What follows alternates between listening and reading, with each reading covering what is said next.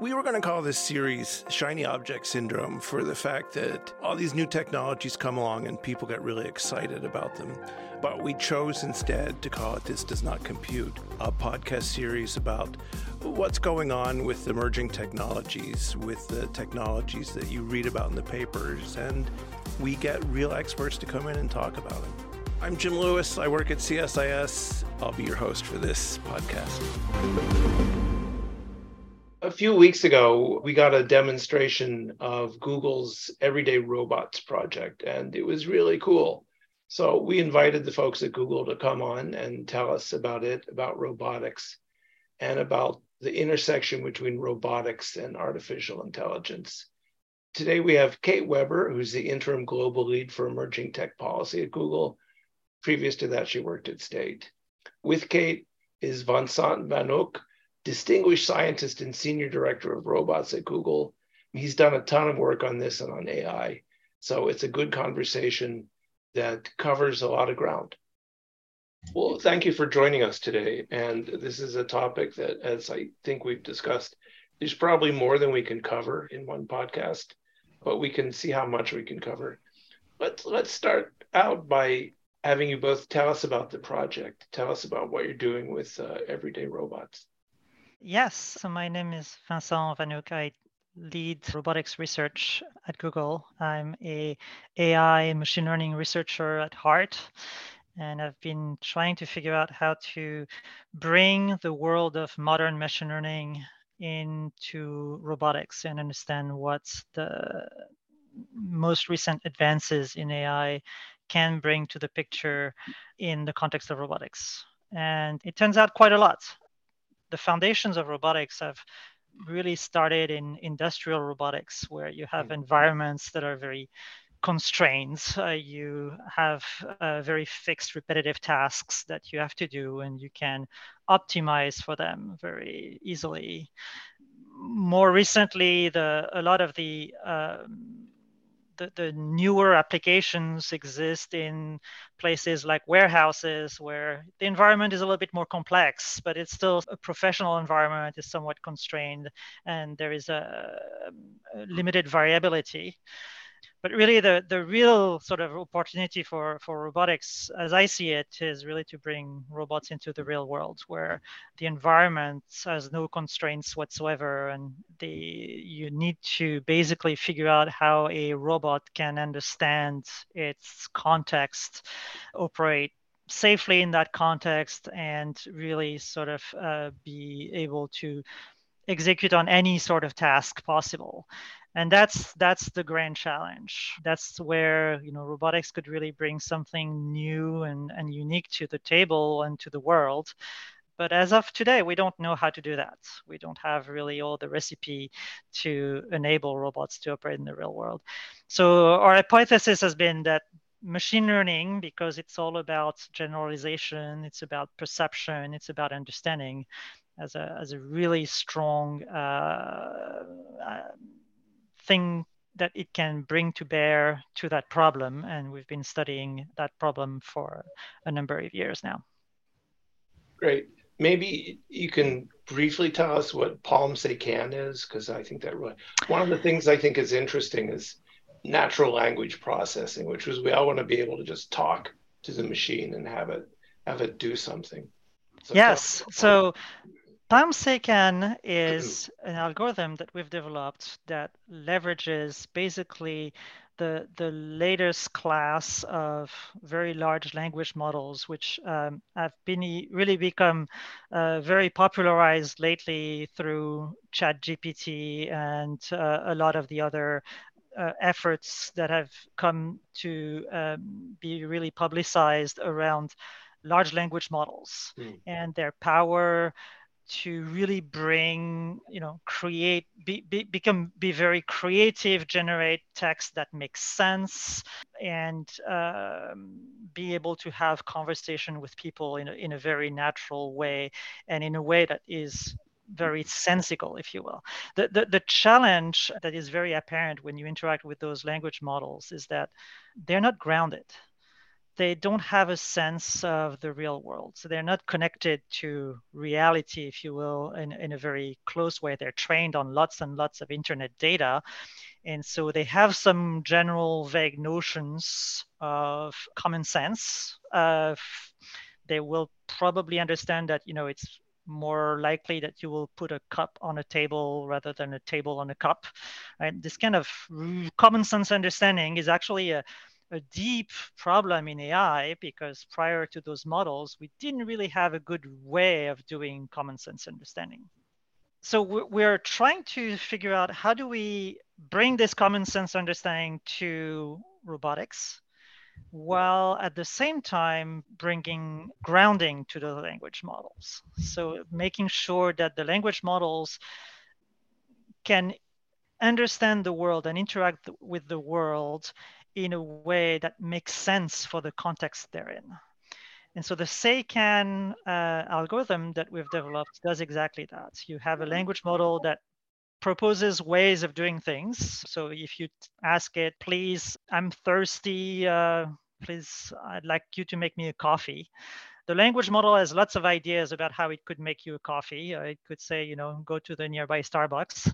And that's not necessarily the very useful way of formulating the problem, but it's a plausible way.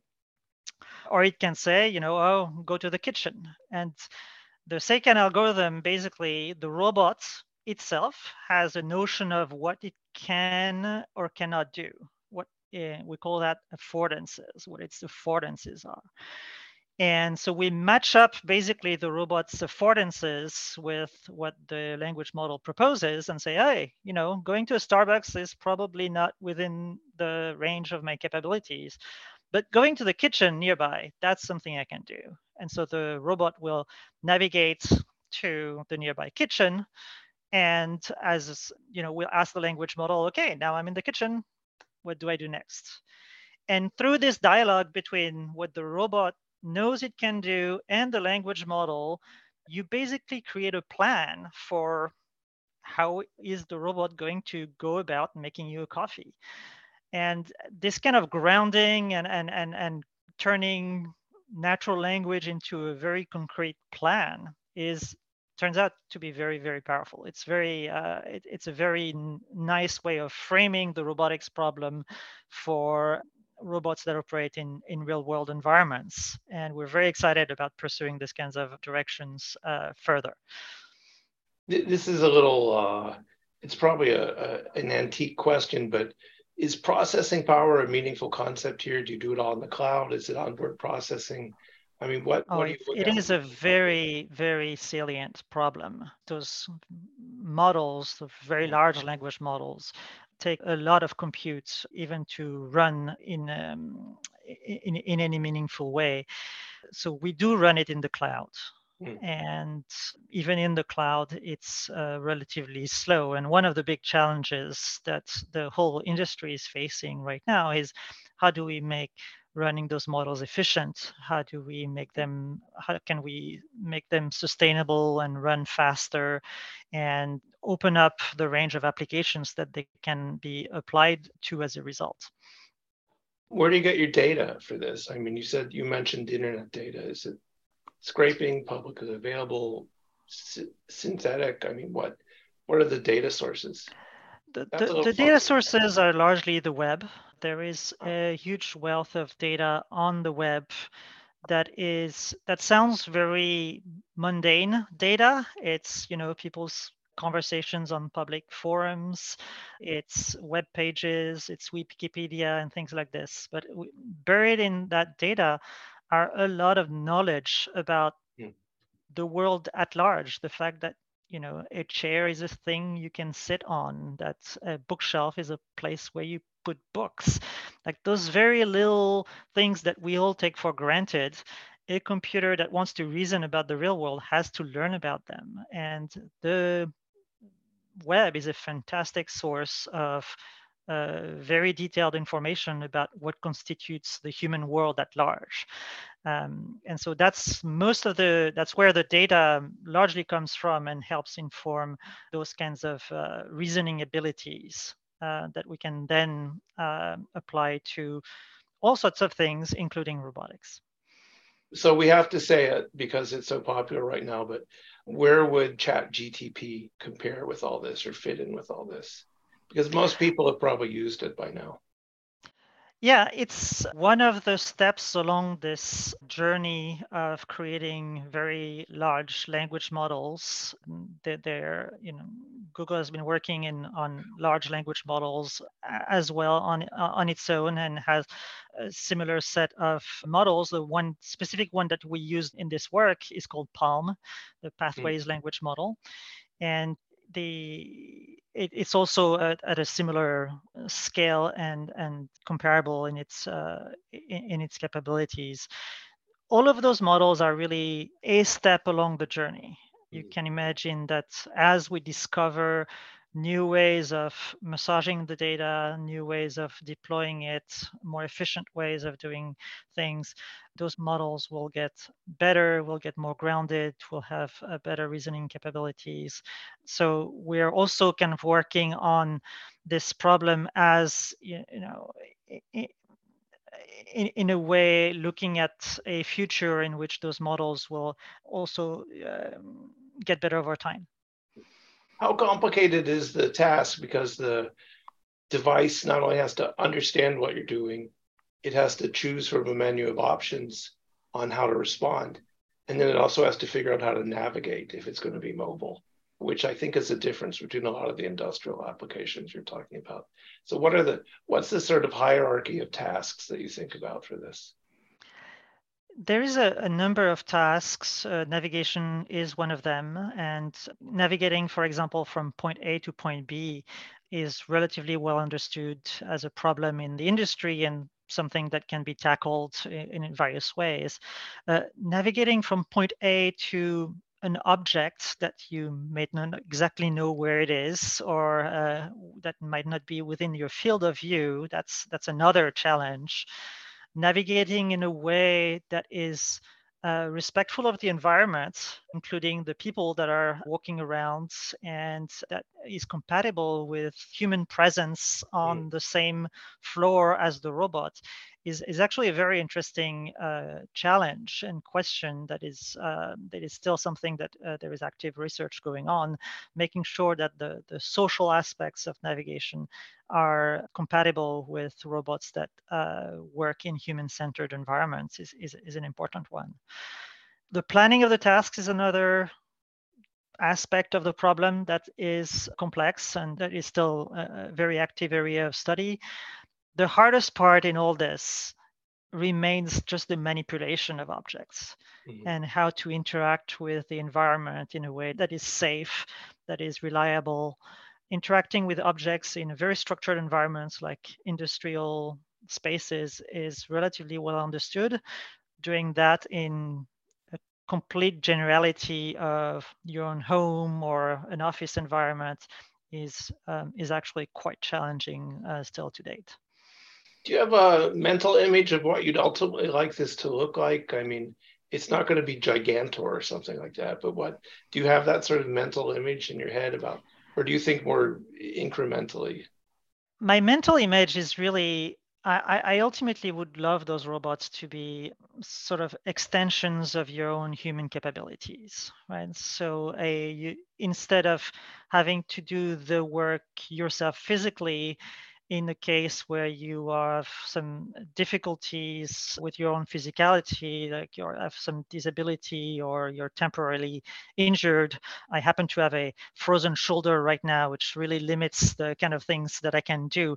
I would love to have a robot driving around me with its own arm, being able to complement the limits of my own physical faculties. And so the ultimate goal for me would be to find a way of bringing robots into the real world as tools that people can leverage in their daily lives and support greater mobility, greater independence, and being able to empower people in a way that they can't always be empowered through their own devices. How close are we to that, do you think? What's the state of robotics now? I mean, people talk a lot about it, but I think it's still a very difficult problem to solve. And I don't think we're honestly really close. There are aspects of this that we are close. I think the problems of, for example, navigating around in any sort of environment. Yes, there's still a lot of research going on in this space, but if the problem definition is about not bumping into things and not bumping into people and not connecting with the chairs and the furnitures around, that's something that's somewhat tractable. The really hard part is when you actually want to connect with the world and when you want to touch objects and you want to be able to manipulate them. Making that connection is really something that has implies all sorts of new challenges, safety, really a deep understanding of the functional aspects of, if you're grabbing a cup, you don't want to be tilting it over and spill the liquids. You can push an object on a table all the way to the edge of the table, but not more. Like those kinds of little details that you have to reason about in terms of safety and functionality makes this problem really, really complex. And so we've been taking the hypothesis that solving that problem by just programming it into robots is not going to be tractable. And so that's why we're focusing on learning and trying to teach robots about how those things can be done by taking examples from humans and trying to basically distill that knowledge into their own capabilities. Yeah, that actually was going to be my next question, because you have a quote somewhere, I don't have any idea where, about you're learning rather than programming as a way to think about this. And originally when I thought about AI, it was like big blocks of programming that would be routines and subroutines that there'd be some way for the device to choose. You're actually talking about not having pre-positioned code, not having pre-positioned program. You're talking about the device learning from itself. How is that going to work? Yeah, it's been kind of common journey of AI where for any sort of complex task that people have tried to apply AI to, very often they try to really program their way through the problem. And by creating ontologies, bringing symbolic representations to bear, and trying to create heavily engineered systems with the hope that eventually they would really sort of be able to, with enough complexity, we would be able to solve all the problems in the world with that.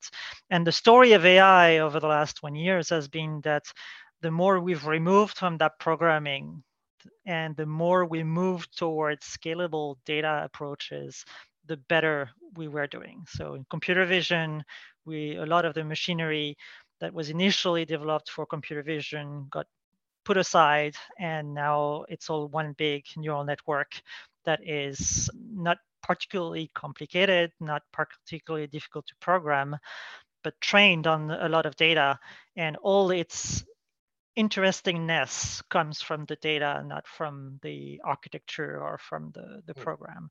And that's been repeated in computer vision, in speech recognition, machine translation, any sort of high-level tasks that we've seen.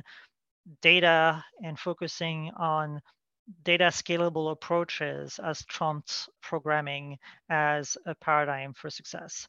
And I do think that we'll see the same transition happen in robotics, because if anything, robotics is even more complex than any of those domains, because the physical world is really hard.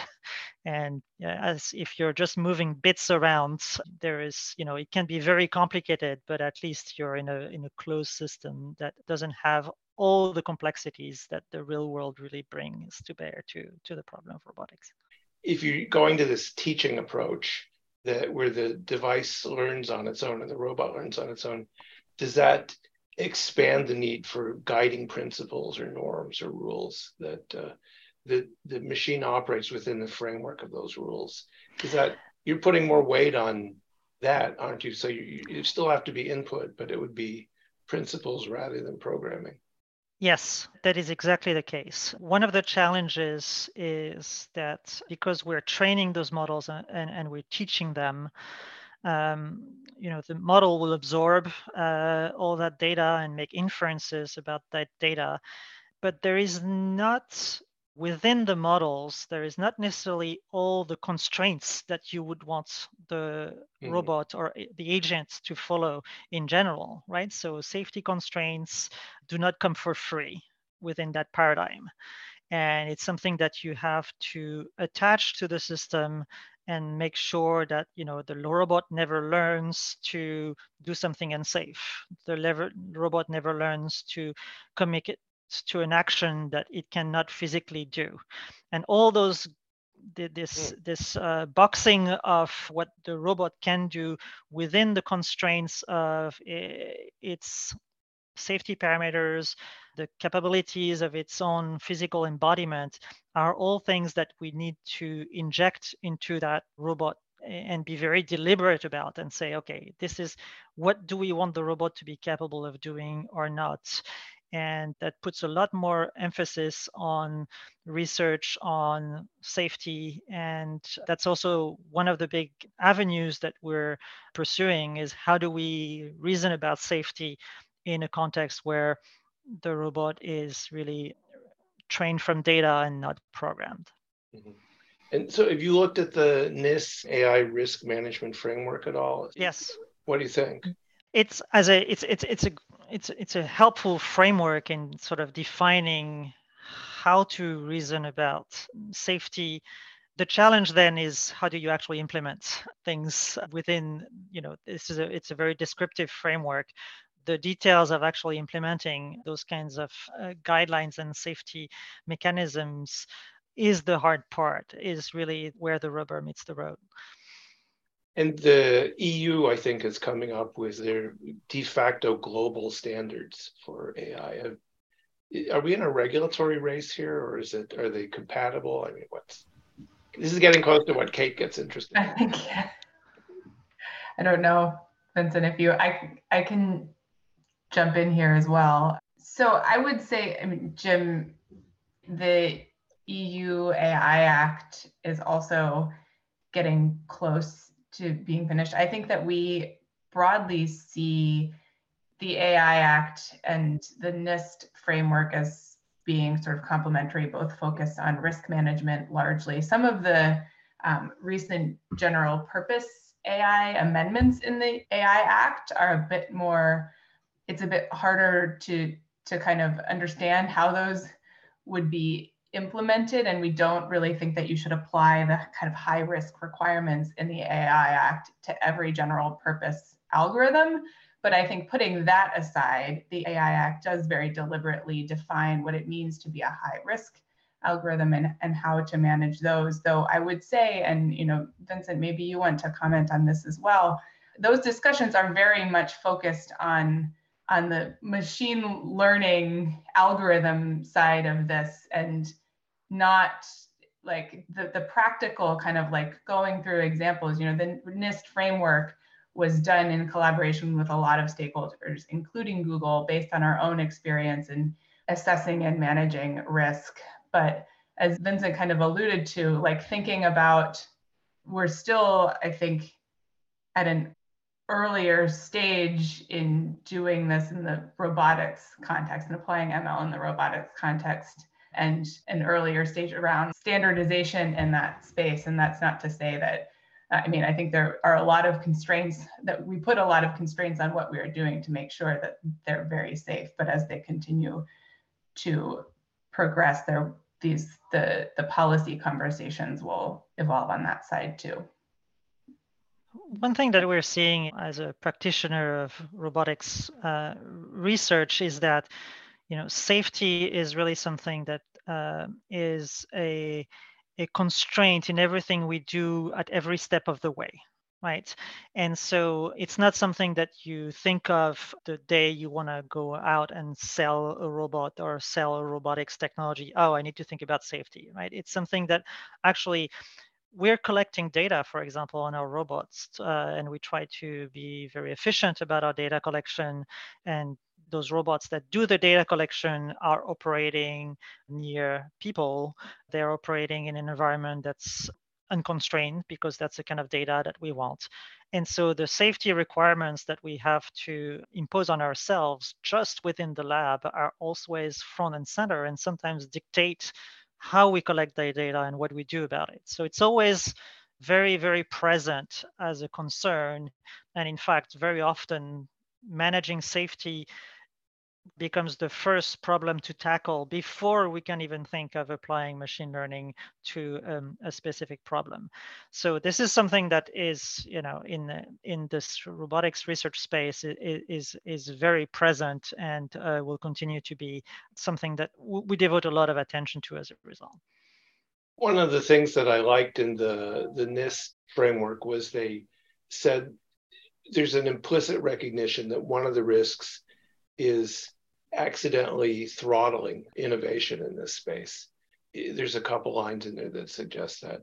What advice would you give to regulators to avoid doing that? Because there's now good data on how regulation can slow, damage, block innovation and technology. So what would your advice be there? What should they be looking at? Beyond say, we all want the things to be safe, of course, but we also don't want to lose the opportunity. At least I don't.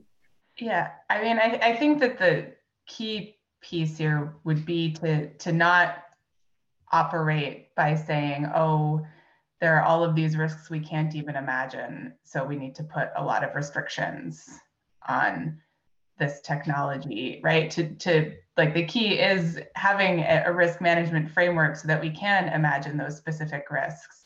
And I think, as Vincent was alluding to, like on the safety side, in the robotics space, it's actually, I think, much easier to imagine many of these, right? Because you have this physical robot and it's very clear what the safety risks might be. And so maybe that is, I don't know what you would say, Vincent, but in some ways, compared to a situation where the risks are a little bit more like removed from that immediate physical effect, it's perhaps some aspects of that conversation are perhaps even a bit more straightforward. But I think the key message is to not say, oh, this is scary, so let's just like only allow, like, put restrictions on who can do it and how it can be done, but rather to think about like exact ways in which it could go wrong and then design those principles or regulations to address those specific risks. One proxy here that is interesting to consider is the self-driving car industry and how that industry has developed, right? There's two ways to approach risk and safety. You can take it from within, in the sense that you need to certify every component of your system that it's within some parameters or safety parameters, with the assumption that you actually know what those components will be to begin with. Or you can go from without, right, where you don't necessarily put any constraints on what the system looks like, but you measure how in practice, in actual deployment, what's the mean time between failure, what's the mean time between critical failure. And that's the framework that has been deployed for the self-driving industry. They measure their performance in terms of the actual outcomes in the real world. And that has enabled them to sort of reason about the risk in a way that was not really prescriptive of what kind of technologies were applied. And I think that's a very healthy way to not stifle development by saying, you have to use this component or you have to use it in this manner, but to judge the outcomes based on what actually happens in the field and keep a very high level of scrutiny and standard on those standards being met by the industry in general. Yeah, we did a project on self-driving cars where one of the companies was using San Francisco as a test bed. And I thought, I don't even like driving in San Francisco. So if this machine works there, jeepers. But so when you think about this, what's your sort of mental timeline? I mean, how you've said a couple of times that we're further than people might think, but what would be a good timeline for people to think about, and what are the steps along that timeline to actually get to this vision of a robot helper? Oh, my hit rate on making future prediction is extremely low. We don't hold it. We don't hold anybody to what they say on here, so don't worry about it.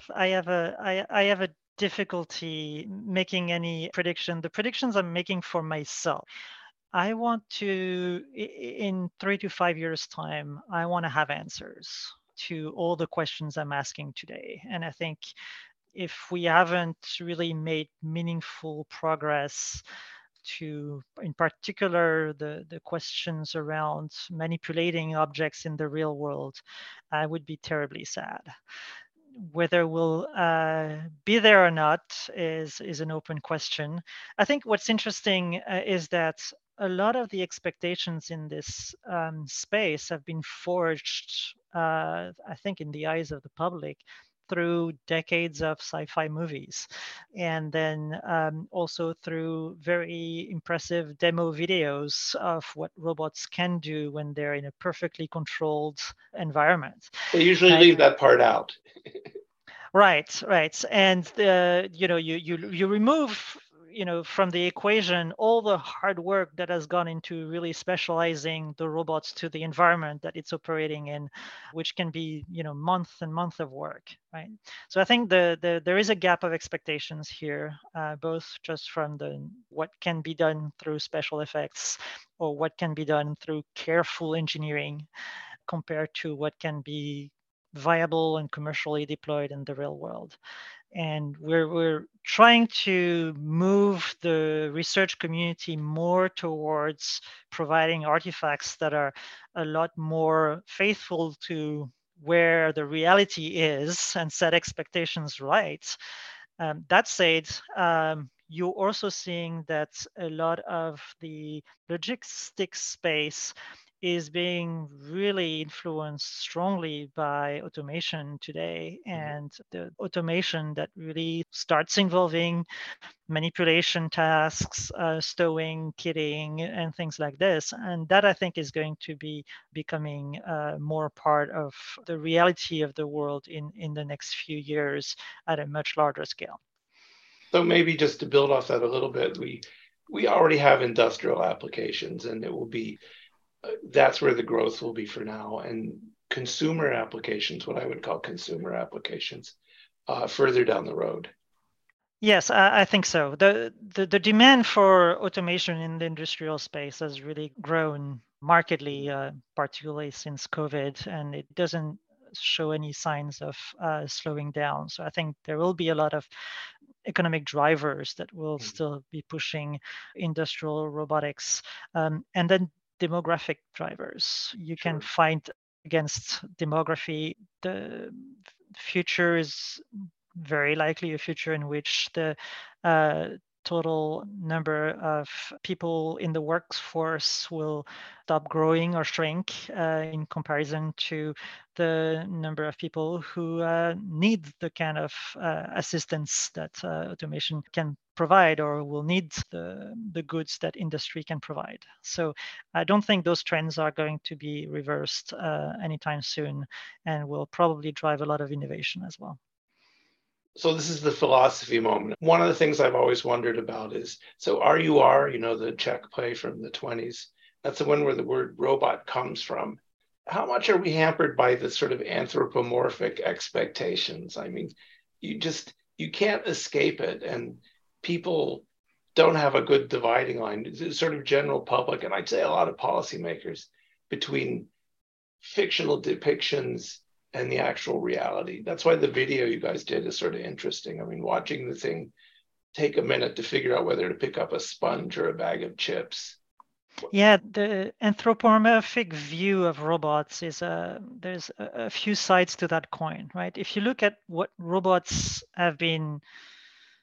exist today in your home, they're called a dishwasher, a washing machine, at best a Roomba. They don't look anthropomorphic at all, right? And they're robots. They're really they exactly fit the definition of a robot.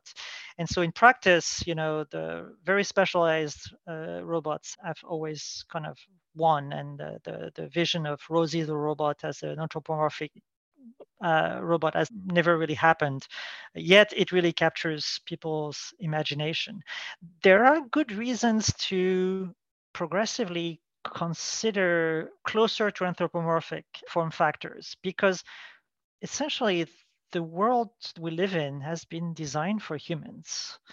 Right? And everything around us is designed for the kind of affordances that you have, things you can reach, books in your bookshelf, and the books are the right form factor for human hands. Doors have handles that are designed for human hands, and they are the size of a human that can walk through them, right? So the human form factor is what everything is designed around.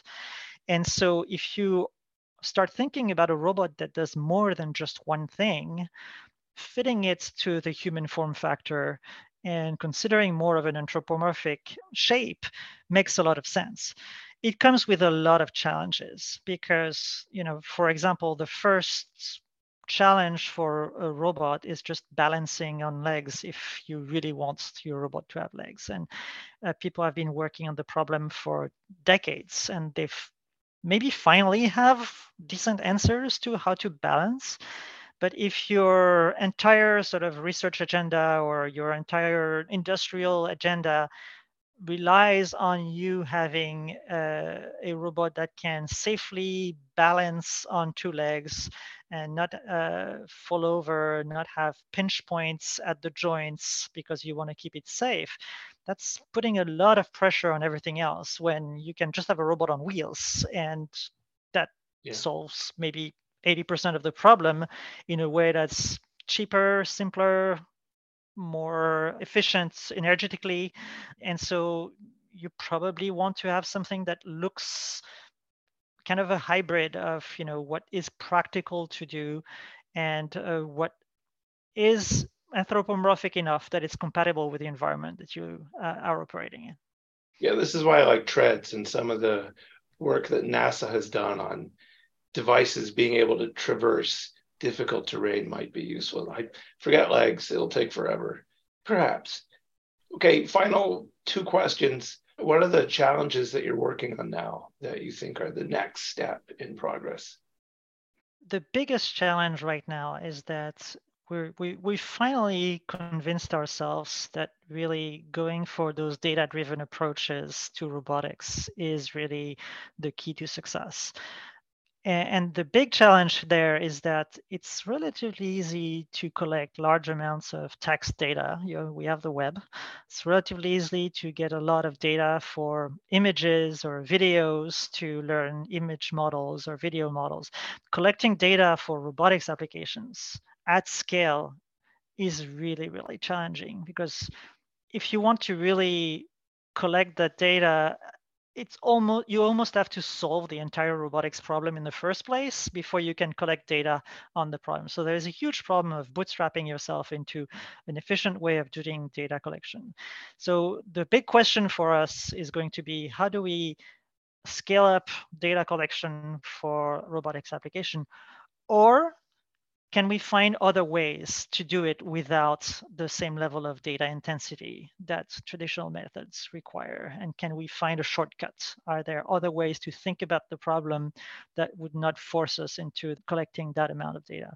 So those are the big challenges, and that they're very core and fundamental that we need to really sort of think through, and that a lot of the research community is increasingly grappling with, because a lot of people are now seeing that really those kinds of large data-driven AI approaches are the future of this space.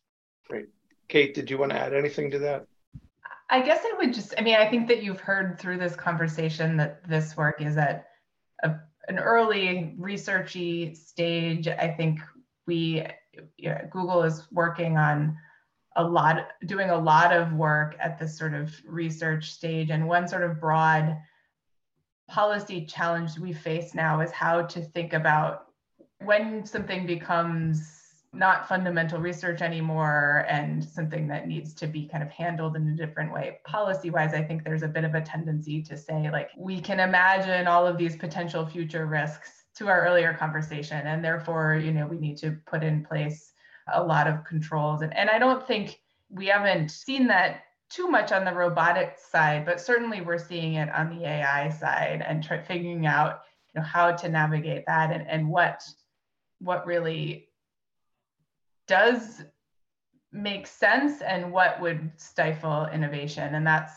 it's a tricky balance to strike. In AI, we're having these conversations on quantum computing as well. We want to make sure that we stay competitive, but that we're also managing risks. So I think that's on the kind of language model side of this work. That's a conversation that is happening now. And we can expect more of those conversations going forward as these technologies do progress. So. Yeah, I have a piece on what it would be like for the Wright brothers if they invented airplanes now, and how we'd have to set up a committee to have principles and think about the potential risk. How much would it have slowed down the development of flight? But that one's on the back burner, so don't look for it anytime soon. Did we miss anything? Any final thoughts or words that you want to throw in? One thing I would add is that as a risk and as something that keeps me up at night is we're basically taking a lot of problems and turning them into computational problems. And the solutions that we have to those problems take a lot of compute. And I think this is relatively new to the robotics industry, for example, to really think about compute in lots of it as a first-class problem to tackle. A lot of the previous approaches that people favored were relatively, comparatively a lot lightweight in compute. But I think in general, even for the world and anything that is starting to use AI more, compute is going to be a dominant factor for everything to grow. There's going to be a lot of demand. And being able to have the right level of supply side to that equation, I think is going to be an enormous challenge from the industry, for policy, for governments in general. How do we provide the right level of support for enabling the level of computation that is now basically becoming something that people use in their everyday lives? So maybe one recommendation for policymakers is think about how to expand compute resources, that they're finite. Yes. And the demands on them are growing faster than the supply. And I think those conversations have started to happen, Jim, right? Like Stanford came up to recommend this national research cloud in the US, and there's this national AI research resource task force that's been stood up to think about how to make both compute and data available to researchers, and I think particular to researchers outside of big tech, because comparatively at Google, these are challenges even here, which is saying something, I guess, but as for an academic. Yeah. One challenge there in this respect for researchers is that for the last decade or so, you could get the state of the art in any field you were working in on your computer. Like you just had to buy a few GPUs and you could basically get to train a model that was state of the art and the best possible. That is no longer the case. The model has completely shifted to large models that only few institutions have the resources to train right now, and are trying to make accessible to researchers, and are finding that they're very bottlenecked. So the risk is that we become more like the high particle physics world, where there is a very scarce resource that people have to rent time on. And that really sort of limits the velocity of innovation that can happen. If we can break that bottleneck and really sort of enable a lot more high compute resources to be available for everyone, we will speed up innovation in a tremendous way. That's probably a good note to conclude on. So let me thank you both for this conversation. We covered a lot of ground, and I appreciate your taking the time. Thanks for listening. See you on the next episode.